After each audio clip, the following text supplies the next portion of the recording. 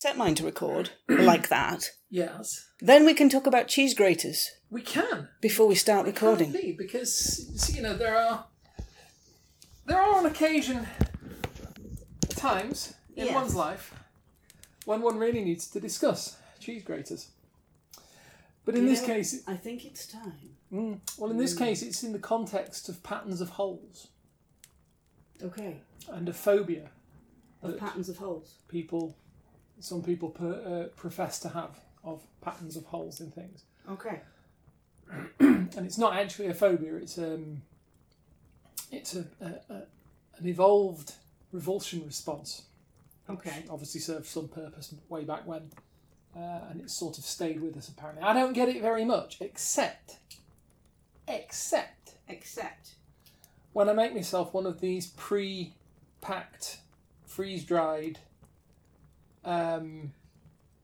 powder floofy coffees. We had this discussion back in episode something about coffee should not come from a packet. I remember. It's wrong, and it gets lumps in it, and it's not good It gets coffee. lumps in it, but this is the thing, you see, with these floofy ones, this is like an Irish latte with like lots of foam on it, and the foam's got bubbles in it. Right. And the bubbles are kind of making me go like, I should expect so. It's come out of a packet. I'm just saying, this is when you put this the is water on, not you floof good it up. coffee. You floof it up. It smells nice. Yeah, but packet. It's just the bubbles, and it's like the pattern of they look like spiders' eyes, and they just kind of make me go like that a bit. Well, they will do if you think you've got a mug full of spiders' eyes. They're all peering at me. They're going to be kind of like pomegranate seeds when you eat them. Oh no. They're all peering at me. They're all glittering. I can't drink my coffee. It's never stopped you before. I've never thought about it as spider's eyes before. It's just...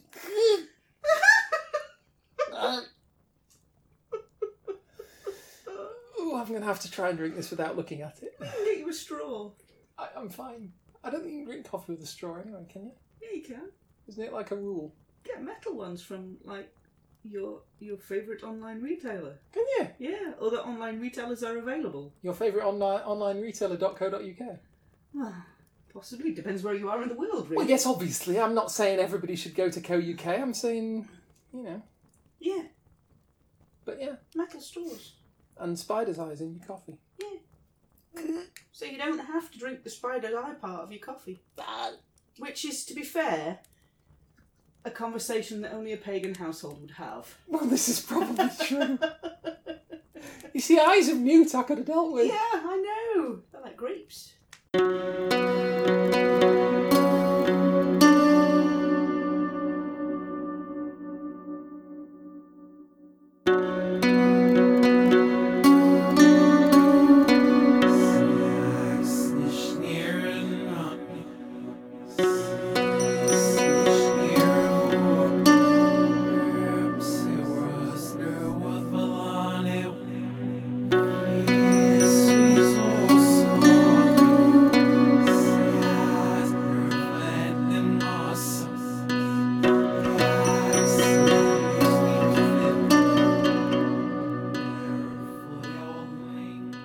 Okay, that was me doing the intro. Hello. Hello. Hello, lovely listeners. Hello. Hello. Please excuse my wife, she's drinking coffee. Coffee. Cordo. Now you're going to have to explain that one too. No. It's much more fun if I don't. You're going going, what is going on? You're going to struggle to find a reference for your notes on that one. Yeah, I am actually. I'll do my best with it. It'll be fine. Alright, carry on then. It'll be fine. Lovely listeners, the last time we had a chat, we were talking about the ethics and practicalities of using runes in an oracular way. We were. What you might have realised on coming to the end of that episode is that when we originally recorded the discussion, it ended up at quite a long time. So we've cut it into 2 episodes. This being the second half. Because we're cheats like that. We are not cheats. We're just, Actually, no, it's bargain. Tradition. 2 episodes for the price of 1. 2 episodes for the price of 1. And also tradition that our podcasts are 30-ish minutes, Yes. give or take a minute or two. Indeed. We'd like to welcome you back. We'll do some introductions. I'm Suzanne Martin. And you're also a heathen. Yes. Anything else? I mean, we could throw in a few. No, that's right. I'll just leave them with a nice bit of introduction to start with, and then you do your thing, and then we'll see where it goes from there. In that case, because Suzanne said everything she wants to say, I'm Kate, and my claim to fame is I'm married to Suzanne, and that's basically it. And she finds it difficult to get me out of the kitchen because this is where the food is. So when she's recording, I'm tending to sit here as well. Okay. Just saying. Lovely listeners, may I introduce Kate, who is the coffee-powered druid this evening, especially coffee-powered. Very, very coffee-powered. I've had noodles too. And noodle-powered. The noodle-powered druid. Noodle-powered druid. Noodle-powered druid, but mostly the coffee-powered druid. So, let's see where we got up to in the discussions from last time.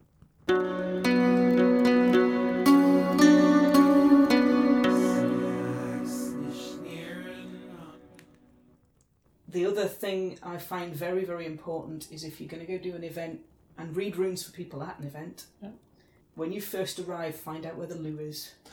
Oh, heavens, yes. You might not have a lot of time between individuals coming to you for readings to go find the loo, to go figure out where the loo is.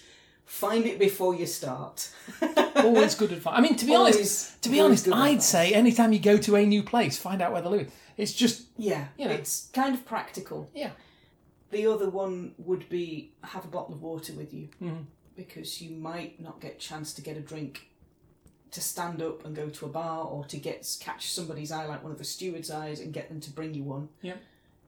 Have one with you. Not too much, because you'll need to go to the loo. It's not a good thing to be thinking of in the middle of somebody's reading. You see how it all starts to interlink? Yeah. The other thing I found very, very important for me is to have a very discreet box of tissues.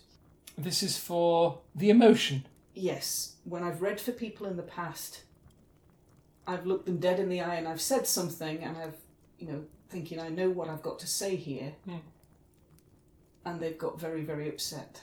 So to preserve their dignity as a human being, have a box of tissues on hand. Yeah. You will need a box of tissues on hand. If you are going to read for other people, decide how long each reading will take. Figure out your preferred spread. Figure out how long you need to talk about it. Factor in some discussion time afterwards. Wait, sorry, your preferred spread? Yes. Marmite. Jam. Awesome. And now I want Marmite. No, the spread is a word that you use for the set pattern. Like if you have tarot cards or if you have runes, you can cast them in a set pattern. You can lay them out in a set pattern upside down. Okay. Some people may choose to take their runes and just drop them from a low height because you don't want the little soldiers bouncing off onto the sofa, because this is what they'll do if you give them half a chance.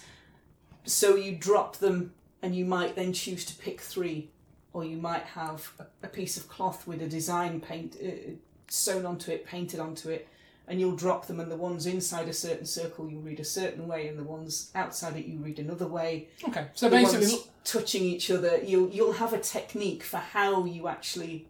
Which are the ones you're paying attention to? Which ones you pay attention to. So your spread is a word that I use for the positioning of the runes when I would take them out and put them face down, or my client will take them out and put them face down.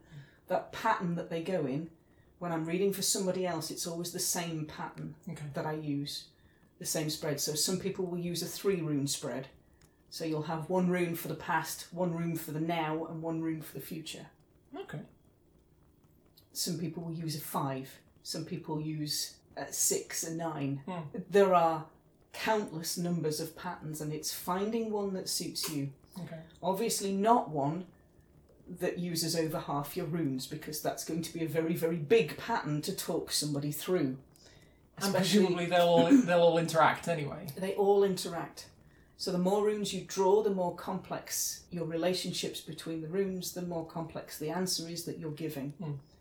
The more time that you will have to take, the longer that the reading will occur. And if you are going to an event, there is a guarantee that it will run over. Yeah.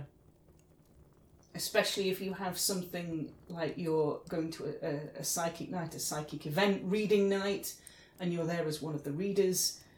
The chances are that your clients are having 2 or 3 separate sessions with different people. If one client with one reader runs over by 5 minutes, it will knock everything out by about half an hour by the end of the night. Nice. Yeah. So factor in the fact that you will run late. This is why my doctor's appointments are always half an hour late. This is why your doctor's appointments are always half an hour late, because you get a knock-on effect. Somebody, you have a 7-minute appointment, somebody takes 8 minutes, the next person takes 9 minutes, and suddenly you're... I wouldn't mind, but it was 9 o'clock in the morning. I know. I know. So, with your spread, that ties into how long you want to spend with each client. What you've got to factor into how long you spend with each client is what spread you want to use, what kind of discussion time you want afterwards, what kind of spiel you want when they sit down.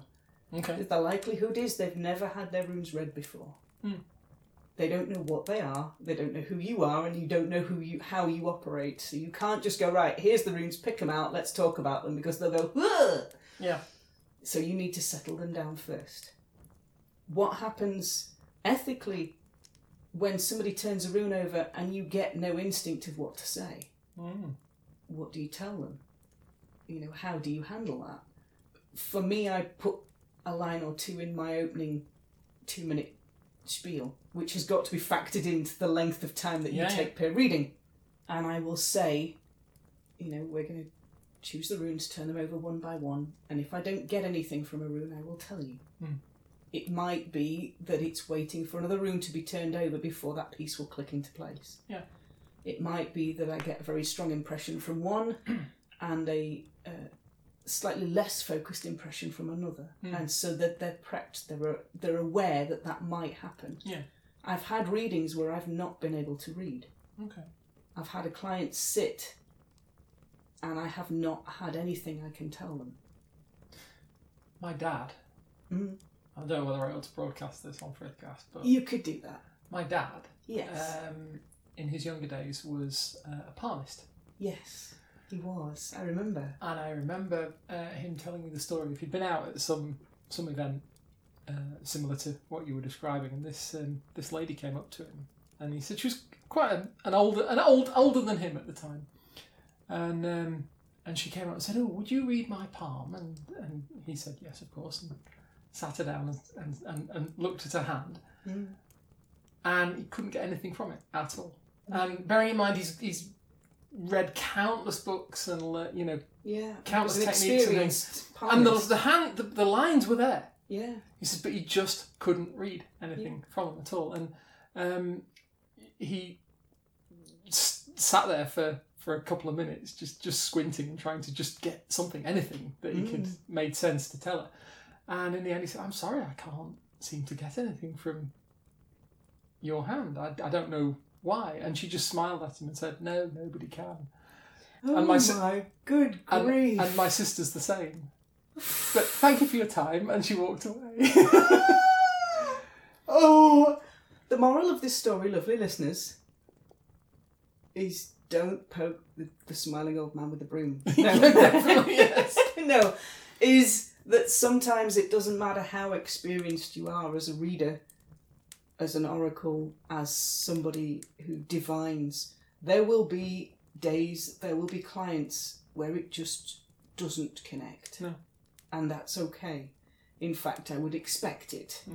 Because if you go into every reading expecting that you're going to get this wonderful connection and this spiel, when it doesn't happen, you're going to be knocked for six.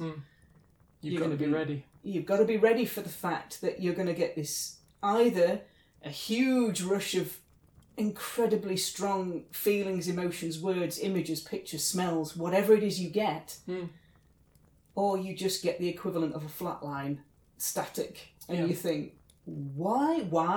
What was that all about? What's going on? Carry a wave, but nothing else. Carry a wave, but nothing else. And you know it's switched on, it's just not actually connecting. And that's okay. It's okay for it to do that. Because it might be that they're not ready to hear something. Yeah. It might be that they're not in the place to hear what you've got to say. And the runes have just gone, not yet. It might be that you're not the person that's supposed to be passing it on to them. Exactly. Yeah. For me, that's part of the process, is not freaking out when it doesn't connect like it usually does. When you start working with them and you start getting those very, very strong sensations, there will be times when you just get nothing. You get static, you get flatline, you get a jumble, unfocused mess of something, and you think, what on earth is that? Yeah. And that's okay. It's meant to happen, in fact. It's deliberately meant to happen. It's the ciphertext. Yes. They haven't handed you the key yet. They have not. And the same goes when I sit down with a client. I will say things like, we'll turn the runes over one by one. In fact, generally I ask them to turn the runes over, because the minute they sit down with me, I don't touch the runes at all. And I will say, you'll turn them over. You'll turn them over in the order that you want. I will tell you what comes through. If there is nothing, I will tell you I'm getting nothing. But the likelihood is when you get to a point, you'll start getting images, words, and you'll look at your client and you'll think, your brain will kind of go, can I say that? Am I supposed to say that?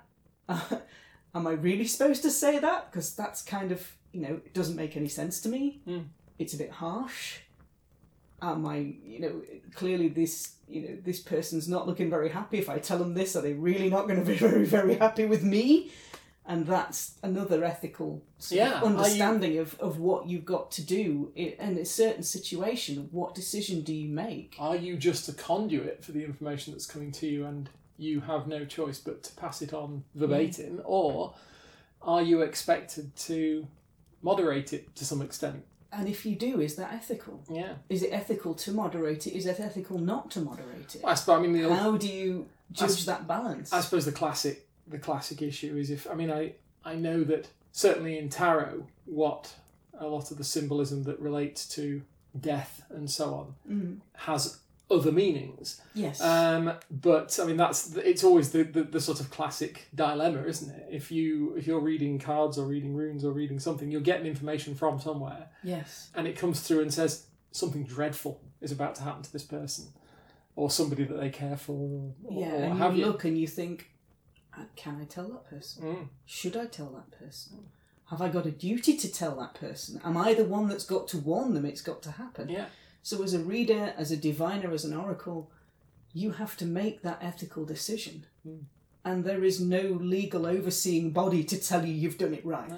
But again, UK specific, let's not forget that the other edge of the sword of telling everybody that it's for entertainment purposes in order to comply with the regulations means that some people at some stage are going to come to you thinking it's for entertainment purposes. Yes. And you hit them with something like that.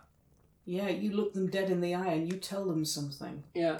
That makes no sense to you as a caster, as a reader, as a diviner, whatever word you want to use for yourself. It makes no logical sense to you at all. And you look at that person and you think, my gods, am I supposed to say these words? And you say those words and that person goes sheet white, then you've said something that's hit home. That's why you need your box of tissues. Indeed. Because they're just in cases. But you end up with the difficulty. First of all, everybody has to be, if you'll pardon the Christian illusion, everybody has to be singing from the same hymn sheet. They do. Have the same expectations of what this session is going to be. Your beginning blurb, the 2-minute beginning blurb that I use, sets the expectations. What it is, how long it will take, what's expected of that person, the things that may or may not be talked about. Yeah. And the expectation at the end is, if that person wants to comment on what you've told them, do you allow that as a reader, or do you just say, you know what, I don't need to know what this is about. You've had your message and have a good journey and off you go. Yeah. Or do you say to them, if, you do want to comment on what's coming up, save it till the end. Yeah. So that it's not influencing the other rooms that I might turn over in the process. Which is one of the... I may be being a little unfair, but it would strike me as a quality of the more shady oracle type who is looking for constant feedback from the person in order to tailor what they're saying. Yeah. I don't ever want that. No. I don't want feedback from the individual that I'm reading for. Yeah. During the reading. I'll take it afterwards. But it's a way to keep but after is sterile, different. I suppose. Yes. Is to keep a sterile environment and make sure that you're not, inadvertently cold reading from them or Yes. Or, your other ethical issue is if you're talking about a certain thing and you're giving them the understanding of one room and they say, oh yes, that's to do with so-and-so, you'll then, however unconsciously, be thinking about that and missing the potentially subtle connection of the room next door to it that connects in a different way. So I tend to say to somebody, if you'd like to talk about it at the end, you're very welcome to. You don't have to. There is no expectation on that person to disclose what they think it all relates to. Yeah. They can, I do offer and say, if you want to talk about it, you're welcome to. If you don't, you're welcome to. I'm not going to get offended if you just go, thank you very much, and get up and leave. Yeah.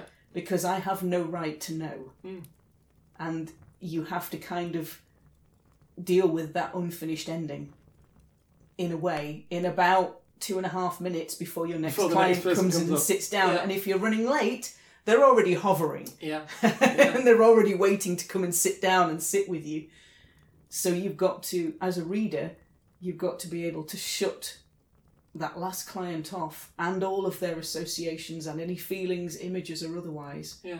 Come back to your blank slate state. I nearly said that wrong. Tabula rasa. Your tabula rasa. You've got to come back to your centre, your blank state, and be ready to read for the next client who's just sneaking into that warm seat that your last one's just vacating, going, hi, how does this work? How do we do this? And you've got to be able to switch. Yeah. Like that. And go from one to the other. Yeah. So I've found as I've read for people, especially at events, or I've read for, continuously done readings over a period of time, I've found that being able to not necessarily shut one client off, but being able to let go of them. Yeah. And get ready for your next one and focus on them. That's a very useful skill. You have to get used to the idea of not knowing. You don't get ironically, closure. As the reader, as the diviner, as the oracle, as the rune person, you don't get closure. You don't get to know. You might never get to know. For the people that you read for, they might just go, all right, okay, and stand up and walk off and give you no feedback, give you no understanding of what it is you've just read, whatever complex issues have just come up in this reading, whatever incredibly strong feelings you've had, they might just go, thanks, and walk off. And you think, but what do I do with all of this? I've got it all bagged up behind my eyeballs and I need to move it out of the way. But it's not yours. It's not yours. It's not yours, and part of the skill is being able to put it down. Yeah. And take a big deep breath, settle in, and get ready for the next person who's probably by this point had a glass of wine and is ready to come and see what all their mates have been chattering about. So you've got a lot of ethics to consider if you are going to start reading for people. It gets even more challenging when that person sits down in front of you and goes, go on then, because I don't believe this works. Well, that goes one of two ways. One of them, it ends up with them going sheet white. Yeah. Because you sit there and you hold firm to your skills and you know you can do it. Because when they sit down and say, I don't believe you, you get a seed of doubt. And it's whether you as a reader or an oracle or a diviner choose to let that, in that moment, choose to let that seed take root, and you start doubting your own skills. Because it's your confidence, and you have faith that these things work. Yeah. I know that my runes work. And I also know that if a skeptic sits down with me, that's where the fun really begins.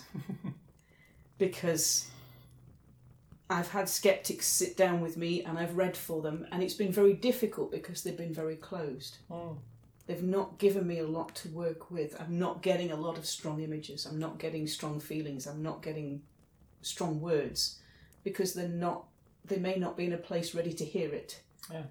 They're being afraid. And this is they're not being defensive. This is not me reading them as an individual. I was going to say, this is reading the runes that they've picked out. We obviously try to discourage people from, as we were just talking about a couple of minutes ago, you obviously try to discourage people from physically or verbally feeding back to you. Yes. But we're not talking about I'm always a bit cautious about the term skeptic, because I consider myself quite sceptical. Yes. Well, let's just say very assertive skeptic. Yeah, okay. Yeah, we'll go with that. Bordering on aggression is about where I'm there thinking. are obviously things that, I consider myself a religious person. I believe in the gods.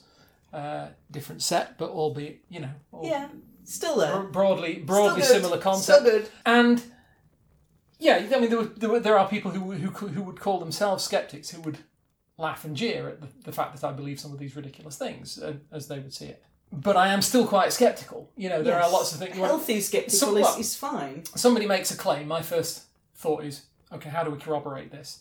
My first thought isn't necessarily how do I debunk this. No. It's what evidence have we got to back this up? I'm maybe talking about the individuals who are looking immediately to go to the debunk phase of the argument, and not stopping at the let's consider this phase, even to pass go and collect $200. They're just going straight to, I don't believe you. Yeah, and when we're taking money off these these emotional, vulnerable people, and you are scamming them. And I'm thinking, well, you could look at it that way. Yeah. I'd prefer not to look at it that way. I prefer to look at it as offering a service that people can access if they want to. It's one of the reasons that charging money for me is very much case-by-case basis. Yeah. But with a skeptic, when they sit down and they draw the runes, they might be quite angry about it. You might feel it radiating off them in these huge big waves of solid brick wall. It's going to my gods. It's going to fog things. Fog. Yeah, pea super. Fog them right up. It really does. Right up. You as a reader have a choice, an ethical choice. You can choose whether you read for that person or not. You don't have to. It's not an absolute requirement of you to do that. Yeah. You can choose. If you do not feel safe, don't. If you're feeling that they are being aggressive, don't. If they are being abusive, don't. If they're very, very angry, just come away. I've dealt with the skeptics that have gone straight to the debunk stage. Yeah. And as I said, it works one of two ways. And I've sat down with some of them, and it can feel like you're getting images or your usual way of whatever method it is that you receive your communications, whether it's images, whether it's words, whether it's hearing things, whether it's sense, whatever it is, or whether it's a combination of those things. It's like you're looking at them through a fog, and you're not forming as clear a connection. Alternatively, you can form an incredibly strong connection, and you sit there with absolute faith and total confidence, and you tell them what is in their reading, and they go sheep white. And then they sit there for a minute or two and they mutter a bit, and then they kind of quietly sidle off somewhere.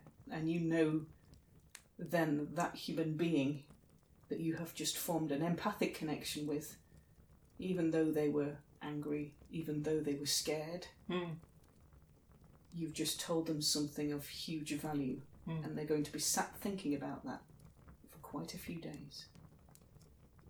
You might decide as a reader that you want to provide a record sheet for your client. As you read for them, you make notes of what you're saying. Okay.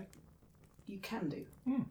I tend not to, because then I'm concentrating on what I'm writing and not what I'm saying. Yeah. So for me, that method doesn't work as effectively as just saying. I have faith that what I say is exactly what they need to hear.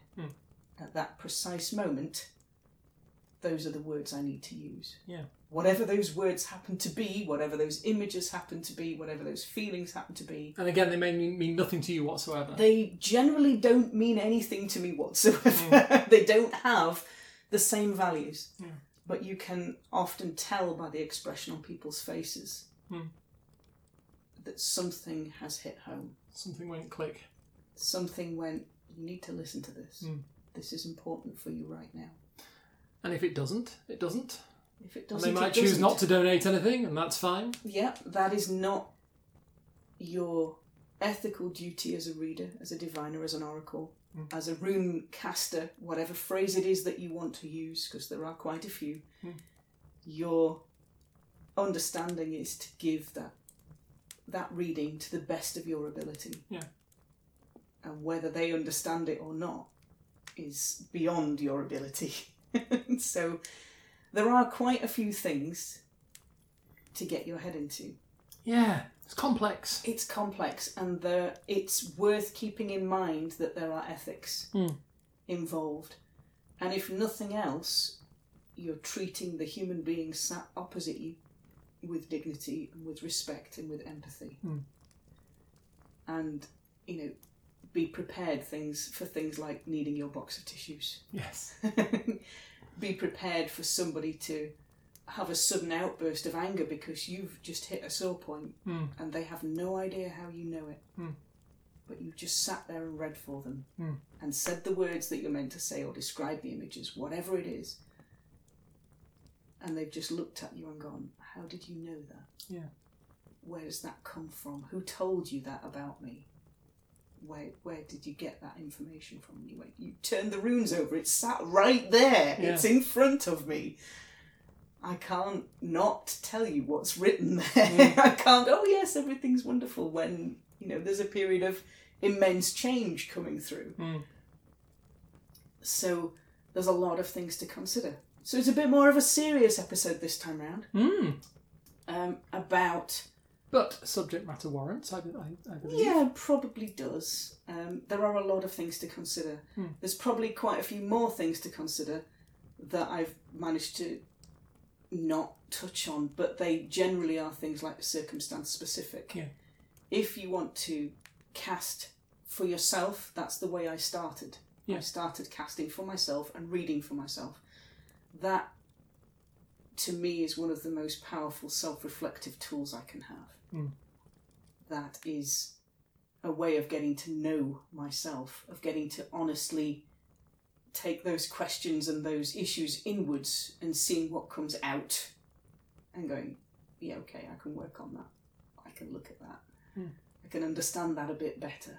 I can use them to help myself to start with. And then I started reading for other people. Yeah. Friends and family first, and then complete strangers that I didn't know. And I can now, I don't know how long I've been casting for. As long as I've known you, certainly. Easily. Oh, that puts it about 8 years, but I'm fairly certain it was a good few years before that. Under ancient skies.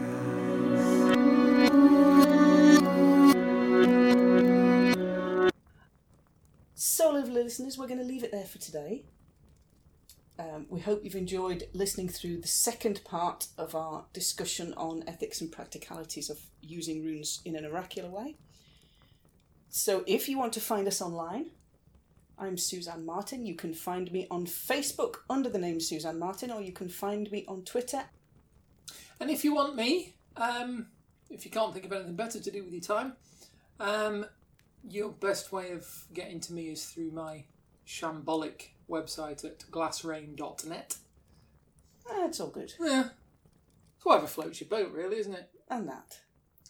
So, yeah. So, lovely listeners, thank you for being with us today, and we will talk to you all next time. Bye. Bye.